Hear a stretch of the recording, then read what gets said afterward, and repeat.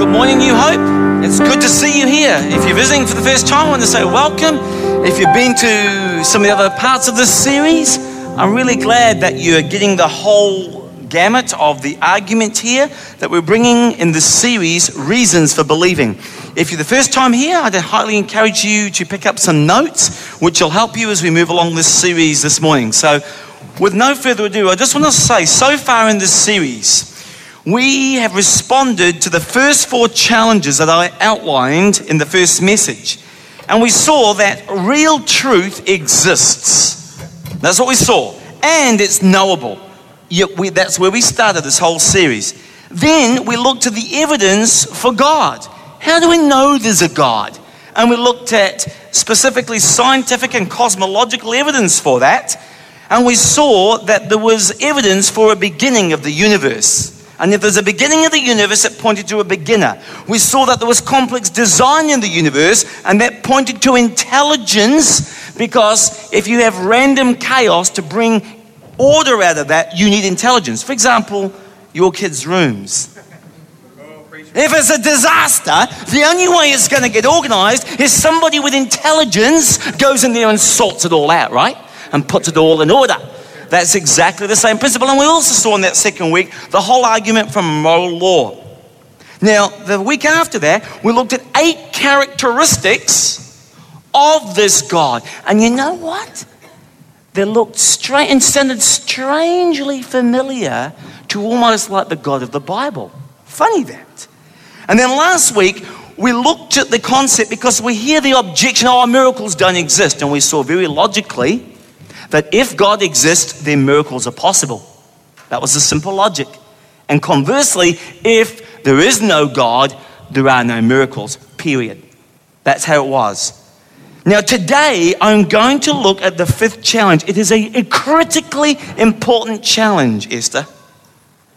Because you're going to get challenged with this at school and at university.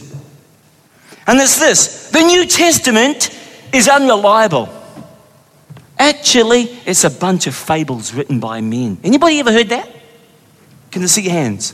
Okay, you've all heard it. Now my question to you, because God says to you, Michelle, always be prepared to give an answer for the hope that lies within you, and do so with gentleness and respect. 1 Peter 3:15.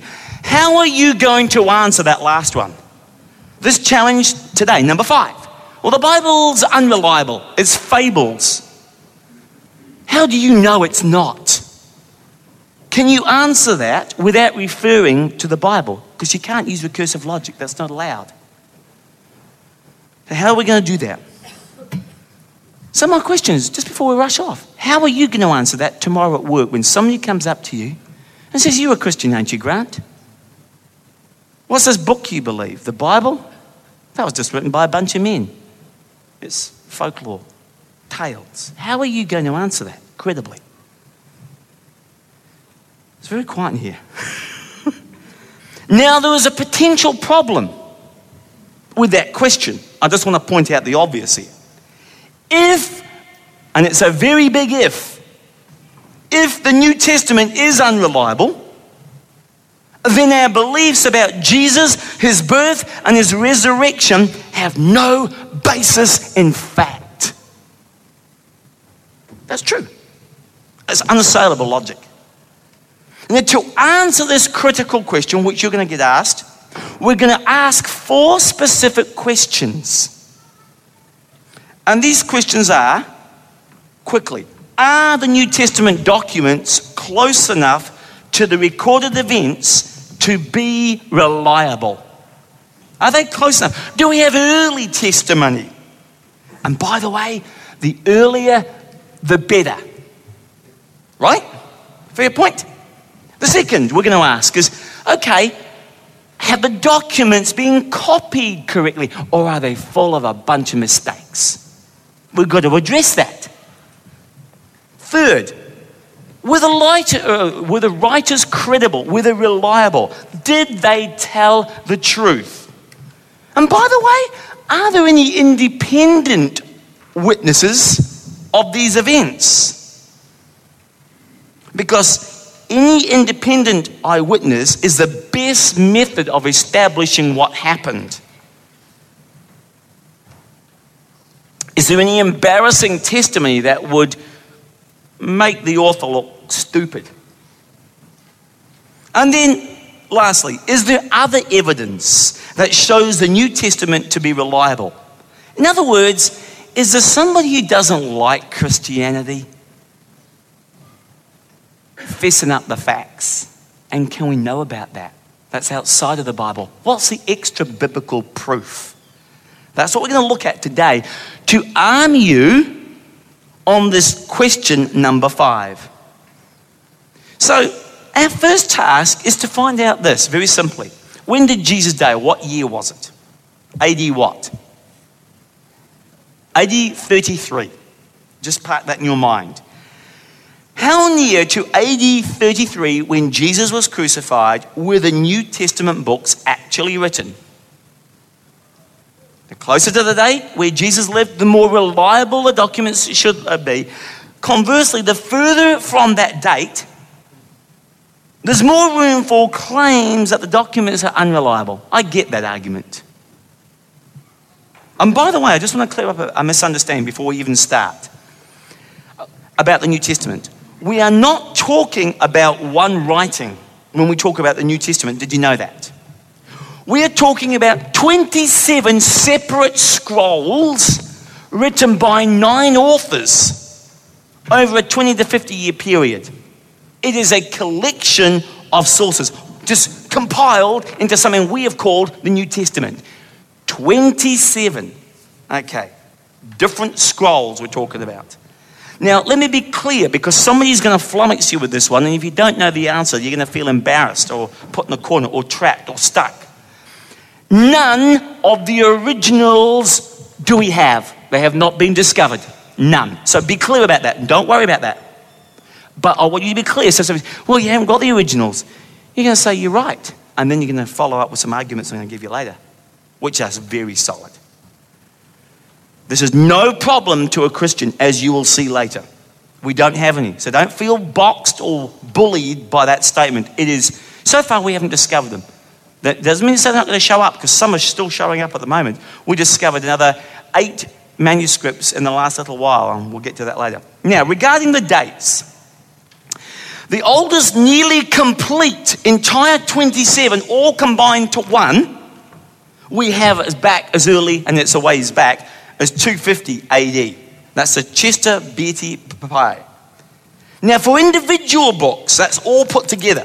For individual books, even critics say that Matthew, Mark, and Luke all predate, even those who are hostile to Christianity, all of them say it all predates AD 70. That's within 40 years of Christ's resurrection, when many eyewitnesses were still alive. Now, question to you. Do historians write about events today 40 years ago? Do they? Absolutely they do. What was happening 40 years ago from this year? Do you remember that? Commonwealth Games? Anybody remember that? Anybody remember the movie, The Towering Inferno? Remember that? That was 40 years ago, guys. That'll date it. That's what we're talking about. So 40 years ago. Now, the most famous critic who is very hostile to Christianity, who's an archaeologist, and he founded the Death of God movement, so he's not exactly a friend of ours, right? He came to believe that most of the New Testaments, including all 4 Gospels, were written as early as AD 40. That's within 7 years. And he's our most vociferous critic. That's the equivalent to, let me put it in our terms, when the Bourne Ultimatum came out. Okay, not that long ago. Okay, so let's just put that. And he's a critic of ours. So, a couple of reasons why skeptical critics agree to such an early date. This is important. Well, first of all, the greatest disaster in the Jewish nation up to that point happened in one pivotal point which you should never forget. AD 70, the temple in Jerusalem was trashed. Stone by stone, it was demolished. The temple was just destroyed by the Romans, and Jerusalem was crushed and besieged. The temple where Jesus had taught was torn apart stone by stone, and those of you who love history can read about that. That's a fact. Nobody disputes that. It was trashed AD 70. Now, if the Gospels had been written after AD 70, we would expect the Gospels to at least mention or refer to that event. Actually, they portray the temple as unharmed, still standing. Notice the following account here in Mark 13. As he was leaving the temple, one of his disciples said to him, "Look, teacher, what massive stones, what magnificent buildings." Now, these stones, you guys, you've got to understand, they go from about here to about here. And that was one stone, and it was wide as from the front of that stage back here. They were huge. These weren't little pebbles, massive stones. And then Jesus turns around to this guy and said, "Hey, do you see these stones, these great buildings? Not one stone here will be left on another. Every one will be thrown down." That was prophesying what's going to happen. That was like unfathomable. Who's going to do that? Now, the second reason why the critics come to such an early date is there's not enough time for myths and legends to develop. There is not enough time. With the book of Acts closing with Paul under house arrest in Rome in AD 62, it was written just 30 years from Christ's time. On top of that, Luke wrote his gospel before Acts. He wrote Acts. Look at this. How do we know Luke was written before Acts? Because Luke reminds us here. He reminds the recipient of Acts, a man by the name of Theophilus, who was a very important Roman official. He says here, "In my former book," he's referring to a book. What was that? The Gospel of Luke. So Acts, but before that, the Gospel of Luke. Theophilus, "I wrote all these things that Jesus began to do and teach." He was a physician, by the way, a doctor, like some of you. "Until the day he was taken up to heaven, after giving instructions to the Holy Spirit, to the apostles he chose. After his suffering, he showed himself to these men and gave many convincing proofs he was alive. He appeared to them over a period of 40 days and spoke about the kingdom of God." Now, the next slide is the intro to the book of Luke that he's referring to. Here it is in Luke 1. Many people have undertaken to draw up an account. I love it, it's very precise language of the things that are being fulfilled amongst us, just as they're being handed down to us by those from the first who were eyewitnesses and servants of the word. Therefore, since I myself carefully investigated everything from the beginning, it seems good to me also to write to an orderly account for you, most excellent Theophilus. So that proves he's referring to the previous book, Theophilus. So that you know with certainty of the things that you have been taught. There is the reason why he did that. Now, stay with me a second. A quick bit of history. So if Acts was written around AD 62, then Luke's gospel was written about AD 60 or earlier. And Matthew and Mark were written even before Luke in the mid-50s with sources from the 30s, only a few years, because he died in AD 33. Only a few years after Jesus did. This is very important. Why? Because there wasn't enough time for myths and legends to develop. Now, this graphic is very conservative. It's a worst case scenario because remember, even Robinson, the famous critic, says most of the New Testament, including all of the Gospels, were written as early as AD 70. That's within 7 years.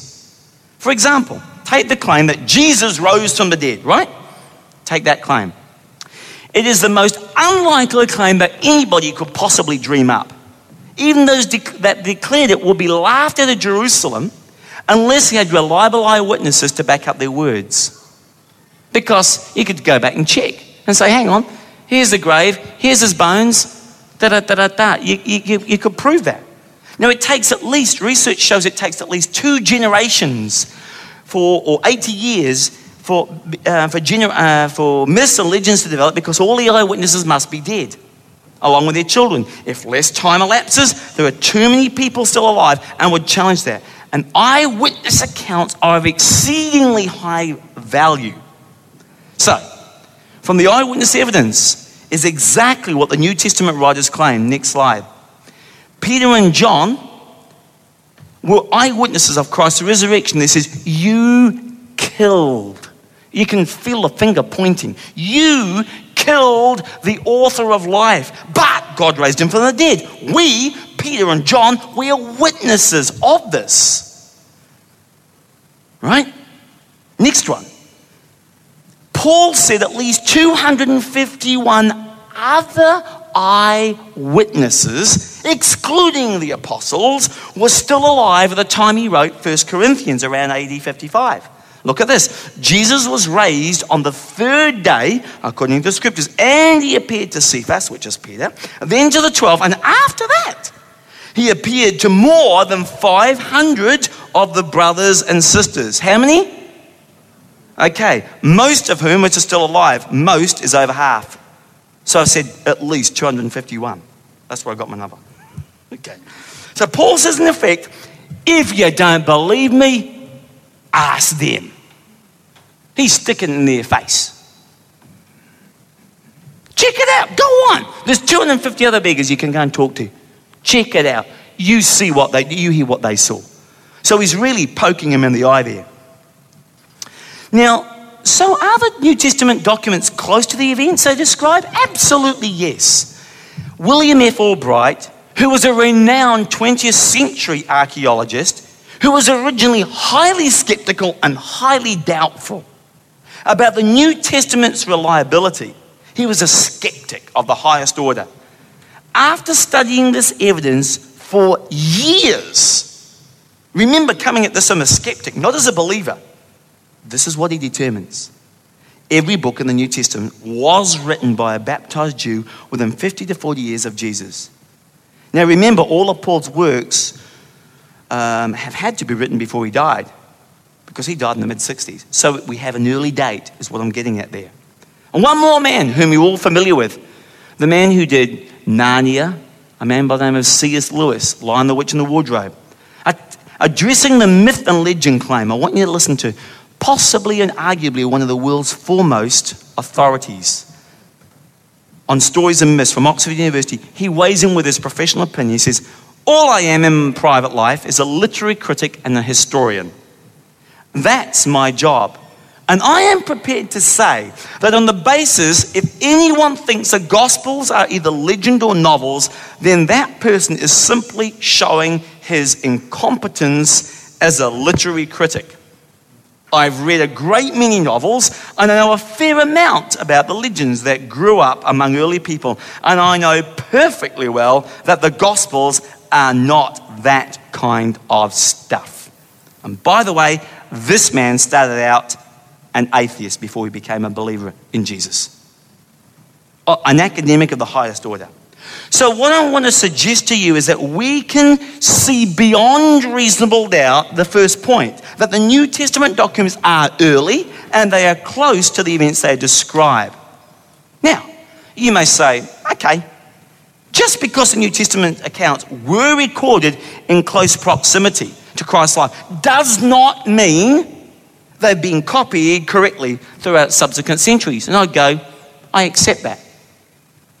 Just because I accept they're early and close does not mean they're being copied accurately. You see where I'm going with that? So, our next task is to examine the evidence to find out whether these documents are, as some alleged, filled with mistakes, or, on the other hand, are they actually exactly reliable? Are the documents accurate? And to get to the answer to that, we need to look at a couple of things. How does the time frame and the number of copies compare to that of other ancient documents? Please take careful note of this next slide. Firstly, thousands of New Testament manuscripts have survived. We have them today. You can see them in England, Egypt, all around the world. Israel, you just see them in the museums. Let's take, for example, the first number there. We have 5,686 complete or partial Greek copies. That's not including the other languages. There's over 19,000 in Aramaic, in Syriac, Coptic, Latin, and Arabic alone. So you do a quick add there, and what have you got? You've got nearly 25,000, but I've kept it conservative. Let's just keep it Greek. And let's go for 5,686. How does that compare to what survived other ancient documents. Now, this chart shows clearly that only a very few copies of most other ancient documents exist. What's the next closest?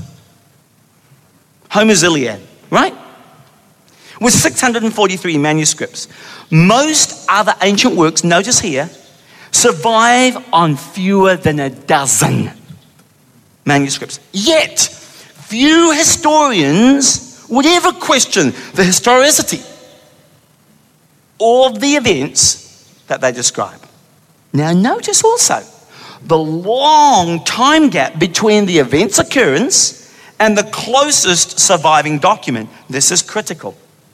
Sometimes, some of these are more than 1,000 years. So it happened then, and there's 1,000 years hence, and one pops up. Really? The New Testament gap is tiny. You can hardly even see it. It's 25.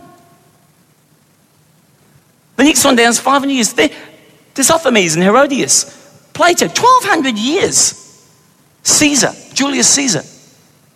Gallic Wars. Massive differences. So the New Testament gap is tiny and was written when the eyewitnesses lived. Here's a different view in chart form with thousands of New Testament copies, thousands of them, that clearly answers the quantity question. Undisputable, you're on solid ground. Nobody will take you to task on that. We can easily compare and cross-check the copies, by the way, of all of them to determine whether we have accurate copies, right? If you have copies, I don't know about you, but if you've ever produced two documents and trying to think, now hang on, is this the same? Luckily in Word we can compare documents, but we can effectively do that across thousands and thousands of them to see we've got exactly the same stuff. We'll get to that in a second. So, it is accurate to say this, that the New Testament has earlier manuscripts, it has more manuscripts, and it's more accurately copied than any other book from ancient history. You can take that to the bank and argue it. Earlier manuscripts, more manuscripts, and more accurately copied than any other book. Be of good cheer, Christian. And seeker, if you're looking today to figure out this, please weigh this evidence carefully. So how do we know that? How do we know that things have been copied accurately? Well, by comparing the surviving manuscripts, we find out what the original said. And you can test for errors easily. Now, to give you a bit of background on how this happened, I want you to take you back to AD 303. And there's a man that was around that made Hitler look like a nun. Diocletian, in February of AD 303, he was a Roman emperor, and he ordered 3 specific edicts upon the Christians, specifically the Christians, because he believed that the existence of Christianity was breaking the covenant between Rome and their gods. He was a piece of work, this guy. And the edicts call for the destruction of all churches, so just trashed, all manuscripts trashed, burnt by the thousands, books, and the immediate killing of all Christians. This guy was in for it. And just to place him in history, those of you who know history, Constantine came after him, who reversed the whole thing. But here's my point. Even if Diocletian had succeeded in wiping out every single manuscript off the face of this planet, he could not have destroyed our ability to accurately reconstruct the New Testament. He couldn't have done it. Why? Because the early church fathers, men of the 2nd and 3rd centuries, such as Justin Martyr, Clement of Alexandria, Origen and Tertullian, and others, had quoted the New Testament so much, actually, to be exact, 36,280 times, all but 11 verses of the New Testament can be reconstructed just from their quotations. And this is what it looks like. Very specific. So you understand now, we can take those 36,289 and we can easily reconstruct the original. Let me show you how this works. How is an original reconstructed? Here are 4 lines. Just put the first one up, please. What does that say? Pardon? Talk to me. Okay, so it didn't take too much to figure that out. Okay, that's the first document that you found. You're not quite sure, but you're reasonably sure that that could be pointing in the right direction. And then you find another document, next one. But this one, the moth didn't eat the D, it ate the M.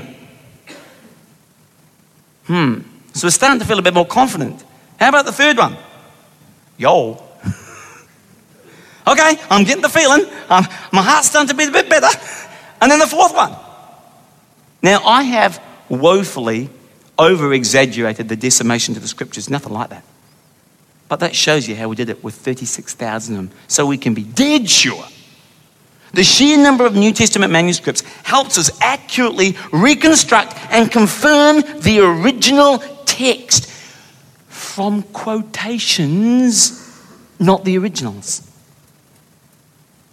So by comparing the surviving manuscripts, we find what the original said. It's obvious. You see the methodology? Makes perfect sense. So let's just summarize what we've seen. We've seen that the New Testament has more manuscripts, right? It has an abundance of copies of the New Testament documents, many more than that of the 10 best pieces of literature, ancient literature, combined. We win, hands down. Tick. They are earlier. Tick. We saw that in the charts. 3, more accurately copied. I haven't got time to go into all of the details of that, but you've seen some summary of that. There are no works from ancient history that come even within a bull's roar, not even close to the New Testament in terms of manuscript support. Nowhere near. So, the New Testament is a highly reliable document that we can trust. Question number 3, which we're going to address. Were the New Testament writers reliable? Now, the New Testament writers were eyewitnesses or associates of eyewitnesses of the events they recorded. Here's what some of them said. Let's just see to make sure we understand that they were claiming to be eyewitnesses. The man who saw it, that's the crucifixion, has given testimony. And his testimony is true. He knows that he tells the truth and he testifies so that you also may believe. John also says here, this is a disciple who testifies to these things, who wrote them down. Misconception that people memorize things here. They wrote. Luke is a historian of the highest order, by the way. Impeccable detail, as a doctor should be. Here's another one. These men claim to have seen Christ's miracles, his death and his resurrection.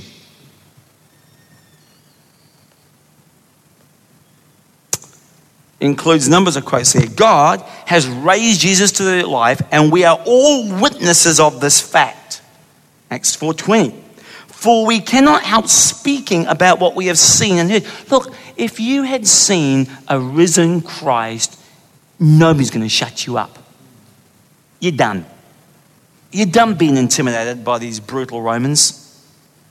1 Peter 5:1. To the elders among you, I appeal as a fellow elder, a witness, notice this too though, of Christ's sufferings. He suffered deeply. So all these men claim to have seen Christ's miracles, his death, resurrection, and ascension into heaven. So what reasons do we have to count on their reliability and their honesty? Now, I want to posit a few things to you. The first reason we can count on the document's reliability and honesty is this. They include embarrassing details about themselves. Now, most people who record an account, in which they play a fairly important part, endeavor to do so to make themselves look reasonably good. No one wants to be embarrassed by what they actually said or did, and especially record their stupidity, right? You're trying to, let's just forget about that part.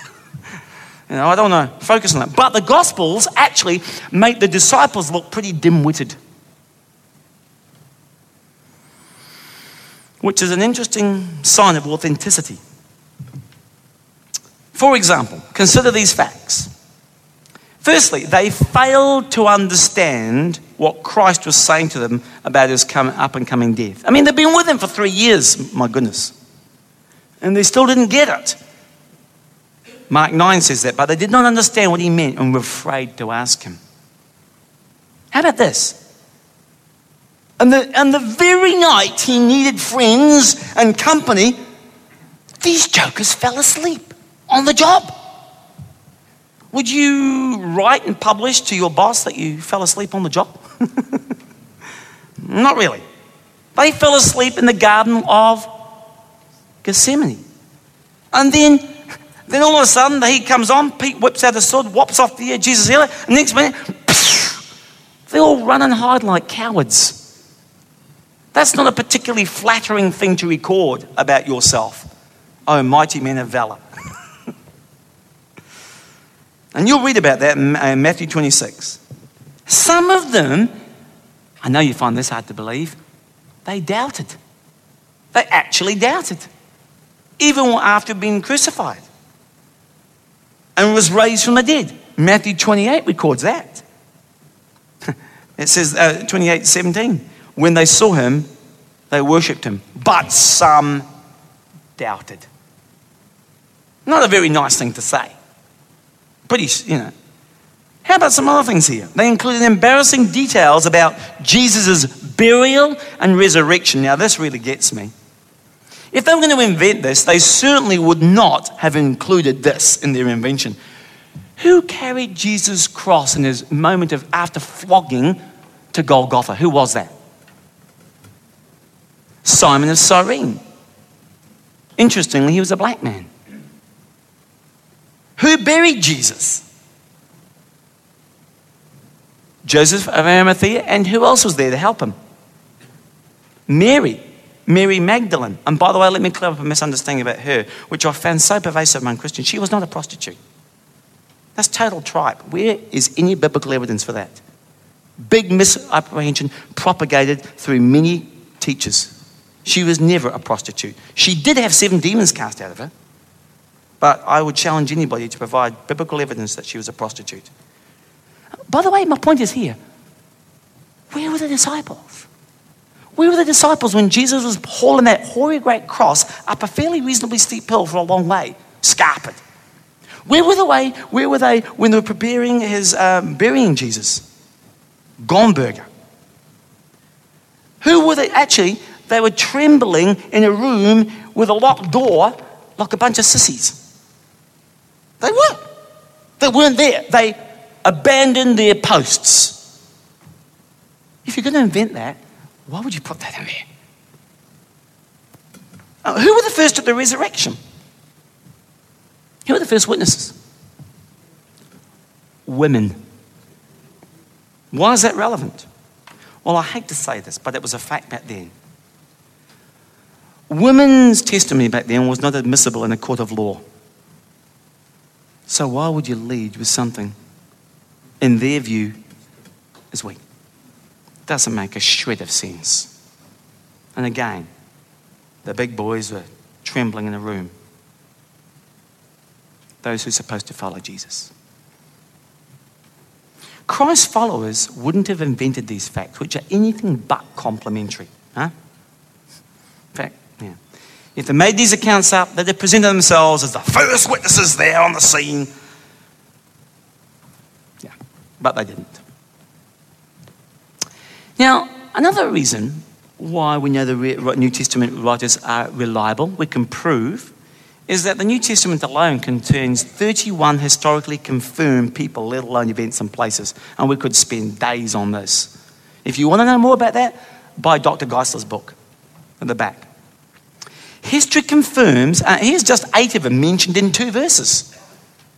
In the 15th year of the reign of Tiberius Caesar, where Pontius Pilate was governor of Judea, Herod the Tetrarch of Galilee, and his brother Philip, Tetrarch of Iturea, and Trachonius, and Licinius, and Tetrarch of Albane, during the high priesthood of Annas and Caiaphas, the word of God came to John, son of Zechariah, in the desert. Now there were 8 there, historically confirmed people. Any historian you can dig up, and it marks an exact date. It was AD 49. That pinpoints that. When you put all that, it's like saying John Kerr was in power with, Obama, and, the House has just had a change. And so it's pinning this down. It narrows it down to an exact time frame. Now, there were also 8 very powerful men who had lived at that time, men of high account, who could have caused a lot of trouble for the disciples if their claims about Christ's death and resurrection were false. Lying about these events could have cost them everything. Now, without going through it, but just to show you what's available so you know you're on very solid ground, here's a quick list of those 31 people in the New Testament that you can go read about and compare historically. Who they were, what they did, in what time frame, and they match up exactly with the scriptures. There's the first lot. And the second. Another example of historical and archaeological veracity of the manuscripts is right there in front of you. Classical scholar and historian Colin Hemmer chronicles Luke's accuracy in the book of Acts verse by verse. With painstaking detail, Hemmer identifies 84 facts in the last 16 chapters of Acts alone that are being confirmed by historical and archaeological evidence. You are on solid ground. Here's another few. Here's a summary of just New Testament figures quoted by non-Christian sources and confirmed by archaeology. It shows that the New Testament is authentic. You can go through those and read those. You'll find those ones, by the way, in, again, Dr. Geisler's book. Now, another mark of authenticity is this. The gospel writers, and some of you may have seen this, actually record some differences about certain events. Anybody seen that? Okay. Now, they do not record contradictions, yet they do explain things from different angles. What was that movie? Viewpoint? No. What's it called? Lee, what's it called? There was a movie came out of one event that was seen from about 7 different angles of a guy getting shot. What was that called? Shoot it? No. Anyway, you know what I mean. The point is that people can see things from different viewpoints. Now, detectives, my neighbour's one of them, senior detective, investigating crimes will tell you that witnesses who lied to cover up their roles all try to get their stories to match exactly, in minute detail. Now, if that happens, they become very suspicious that there's some collusion going on here. You know what I'm saying? Probably so to you with some of your kids sometimes. So in reality, witnesses see the same incident, all is reported with some measure of uniqueness. Does that make sense? Because sometimes even husband and wife can report the same event, and I'm going, are you two talking about the same thing? So, in reality, that is a mark of uniqueness and authenticity. Another angle is they don't exaggerate the miracles of Jesus. Why not include more phenomenal details? Let's say Jesus turned his arms into wings and flew off. Why not? I mean, think about it. If you're going to invent some miracle claims, what kind of details would you insert? And another thought is this. The men who wrote these Gospels did not deny their testimony. See, many people will die for what they believe. Be careful here, because you'll be trapped otherwise. But I don't know anybody who will ever die for a knowing lie. You know what I'm saying there? Okay? So if they knew they'd fabricated it and it was a lie, why die? And every one of them did. You would not die for a lie that you knew was a lie. So, they didn't deny their testimony under persecution or in the face of death. So what happened 2,000 years ago so radically changed these cowards into, remember, locked up in a room, running away, not helping Jesus through his toughest time, to be so radically changed they said, I don't care, I'll go to the lions, I'll be crucified upside down, I'll be boiled in iron. I will never deny what I have seen now. Something happened. Explain that. What turned them to be fearless evangelists who marched into the temple grounds knowing that they've effectively been disowned by the Jewish religion of their day? Completely disowned. Thrown out as apostates. How could they hold to the testimony even as they were beaten, burned, tortured, and killed? It was that real. The only explanation is that they saw the risen Lord and that gave them the strength to hold on because they realized this life's just passing through. Another tool at our disposal we can use to determine the truth of eyewitness testimonies, and some lawyers amongst us know the answer to this one, are the rules of evidence. Dr. Simon Greenleaf is the founder of Harvard Law School and developed what became known as rules of evidence. Rules that determine what kind of testimony, what kind of exhibits, and what kind of information can be admitted in evidence in a court of law. What rules determine that? Well, Greenleaf was actually a highly respected professor and attorney, but he was not a Christian. In fact, he was highly skeptical of Christianity and would often poke fun of believers in his class. How many saw God's Not Dead? Okay, so you get the idea. This is who he was at Harvard. But some Christian students, this is factual, you can read it and follow it up, challenged him to apply his own standards for the courtroom evidence and apply it to the claim Christ rose from the dead. Greenleaf accepted the challenge, and it's well documented, and applied his own high legal standards to try and prove the resurrection account to be false, with a capital F. Here they are. Are the witnesses honest? Are they telling the truth? Are the witnesses believable? Are there enough witnesses? Are the witnesses consistent? Now, instead of finding what he'd hoped, that the evidence wouldn't stand up, he became so convinced by the New Testament that the New Testament accounts were reliable that he could present them in a court of law, he became a believer. He concluded the writers were telling the truth. They were reliable. So, question 4. What about other evidence that shows the New Testament to be reliable? Yes, history confirms the New Testament is reliable. The entire Bible is filled with historical names, places, and events. It covers a period of more than 4,000 years. It's a record of actual empires, nations, and rulers. The Old Testament mentions national groups of people, such as the Canaanites, the Hittites, the Moabites, and others, and the Philistines. The New Testament accurately details names and titles of various people in the Roman Empire at that time. It accurately positions cities, ports, as well as the distances to travel between A and B, like your GPS. It will take you 3 days, 27 minutes. Not quite 27 minutes, but it was a 4-day walk or a 3-week walk. All those things. It includes data about customs and politics, who is in power, even the food they eat, the clothing of the time. So the Bible is proven to be historically accurate in all areas. Now, here's some examples of this, non-biblical. Remember, I'm not appealing to the Bible here. Josephus confirms the New Testament reliability. He's not a friend of Christianity's. He's a man who was a historian who was alive at this time, and he was the official Roman historian.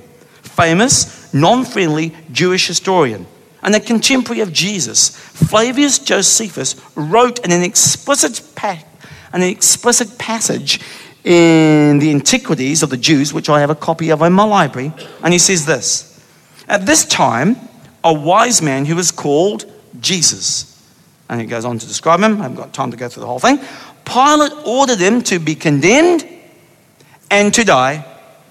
And those who had become his disciples did not abandon his discipleship. So that means afterwards they stuck to it.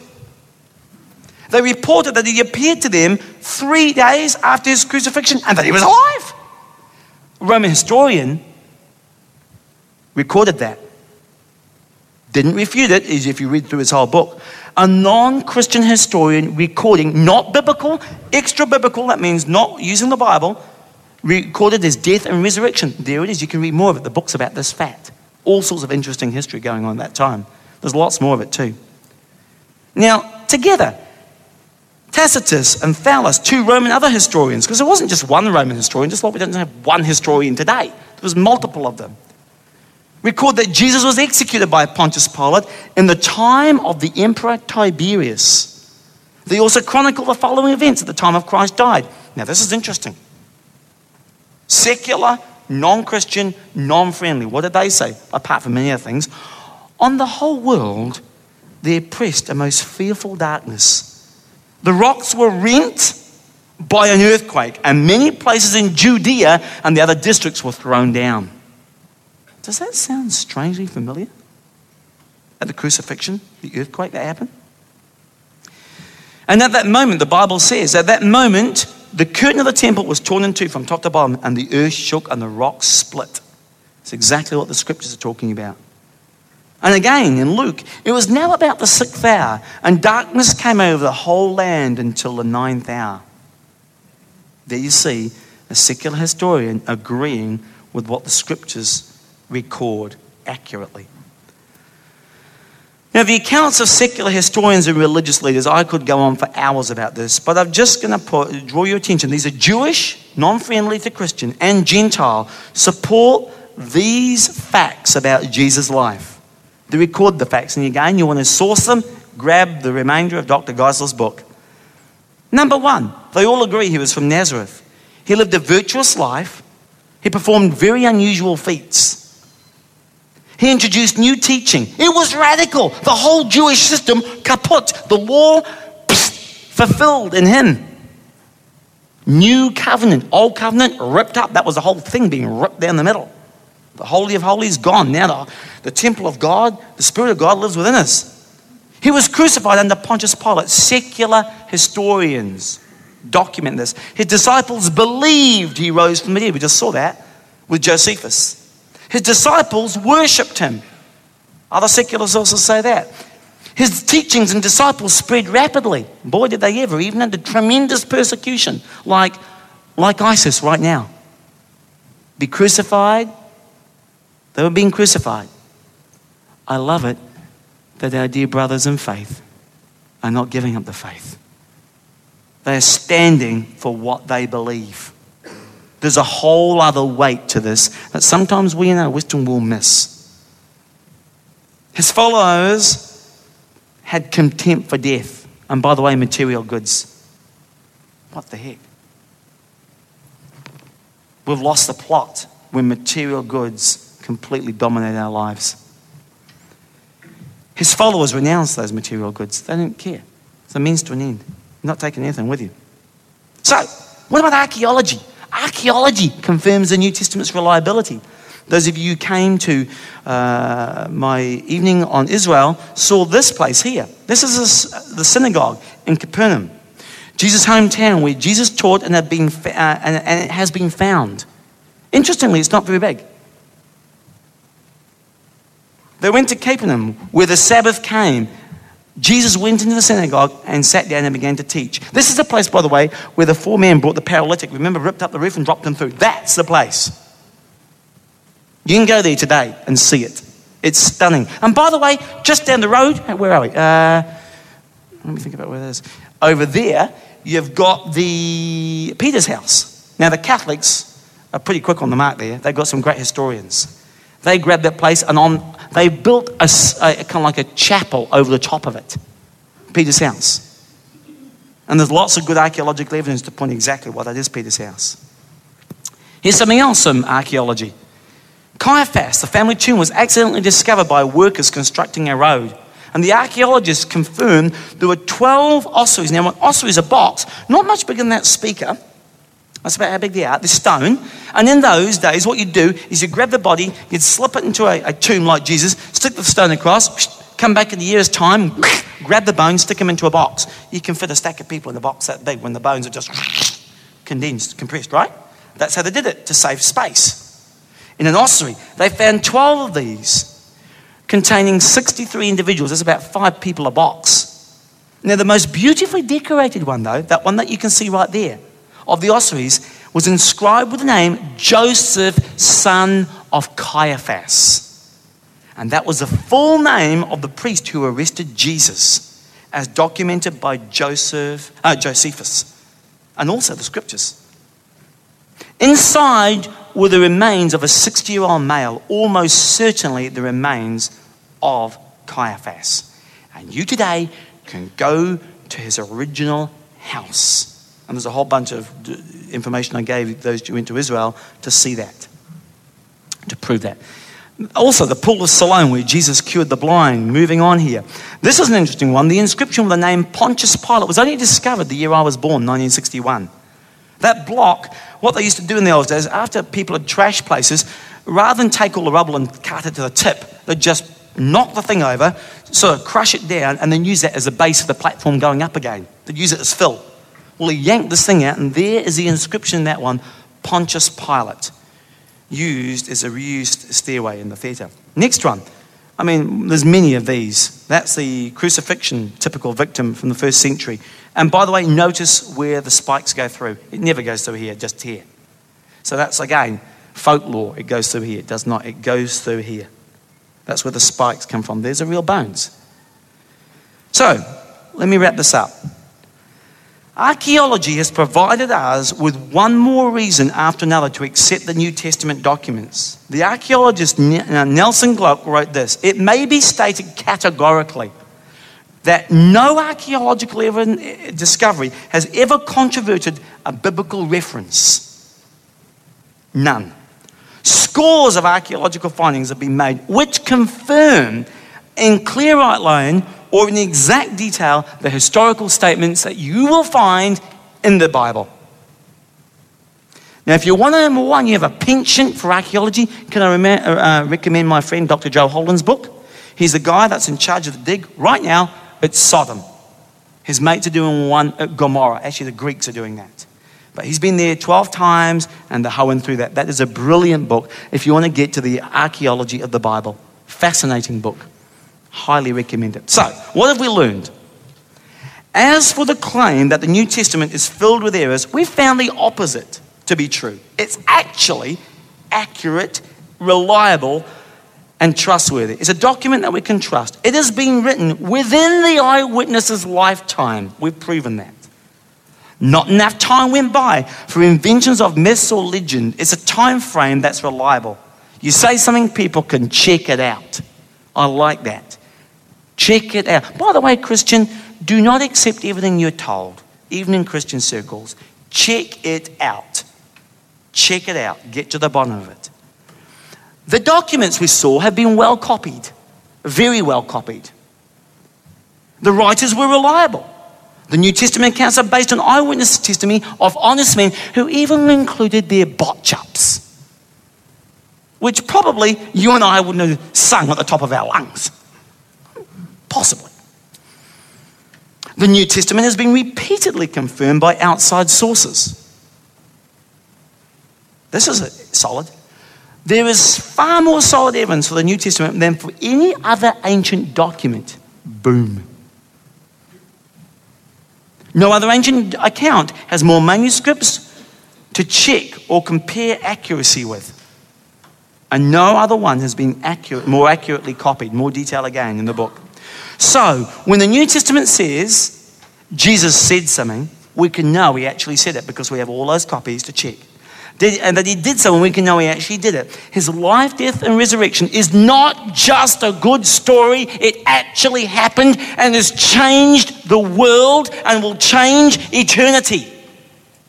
It is not just a story. It's true. It's historical.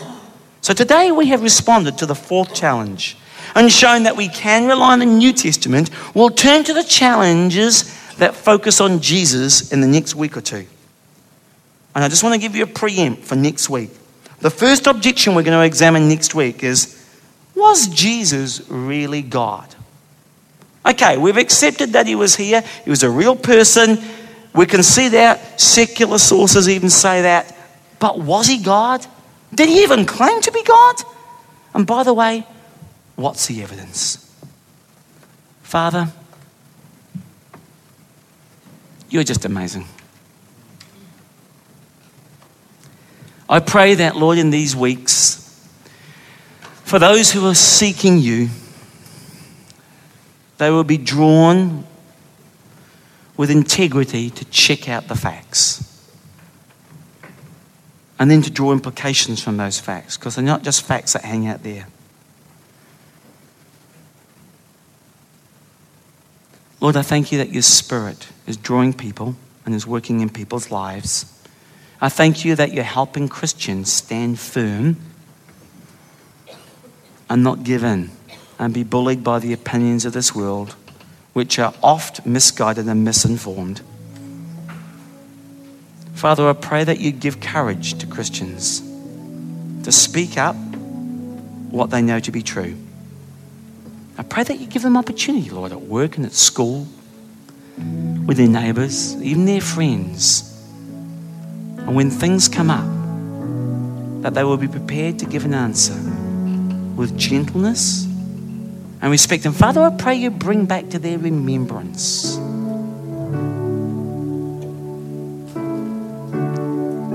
the truthfulness, the accuracy, Lord, of what your word declares. Holy Spirit, bring back to them the things that you have done and said. Thank you, Lord, that we serve a living God who is so real and loves us dearly.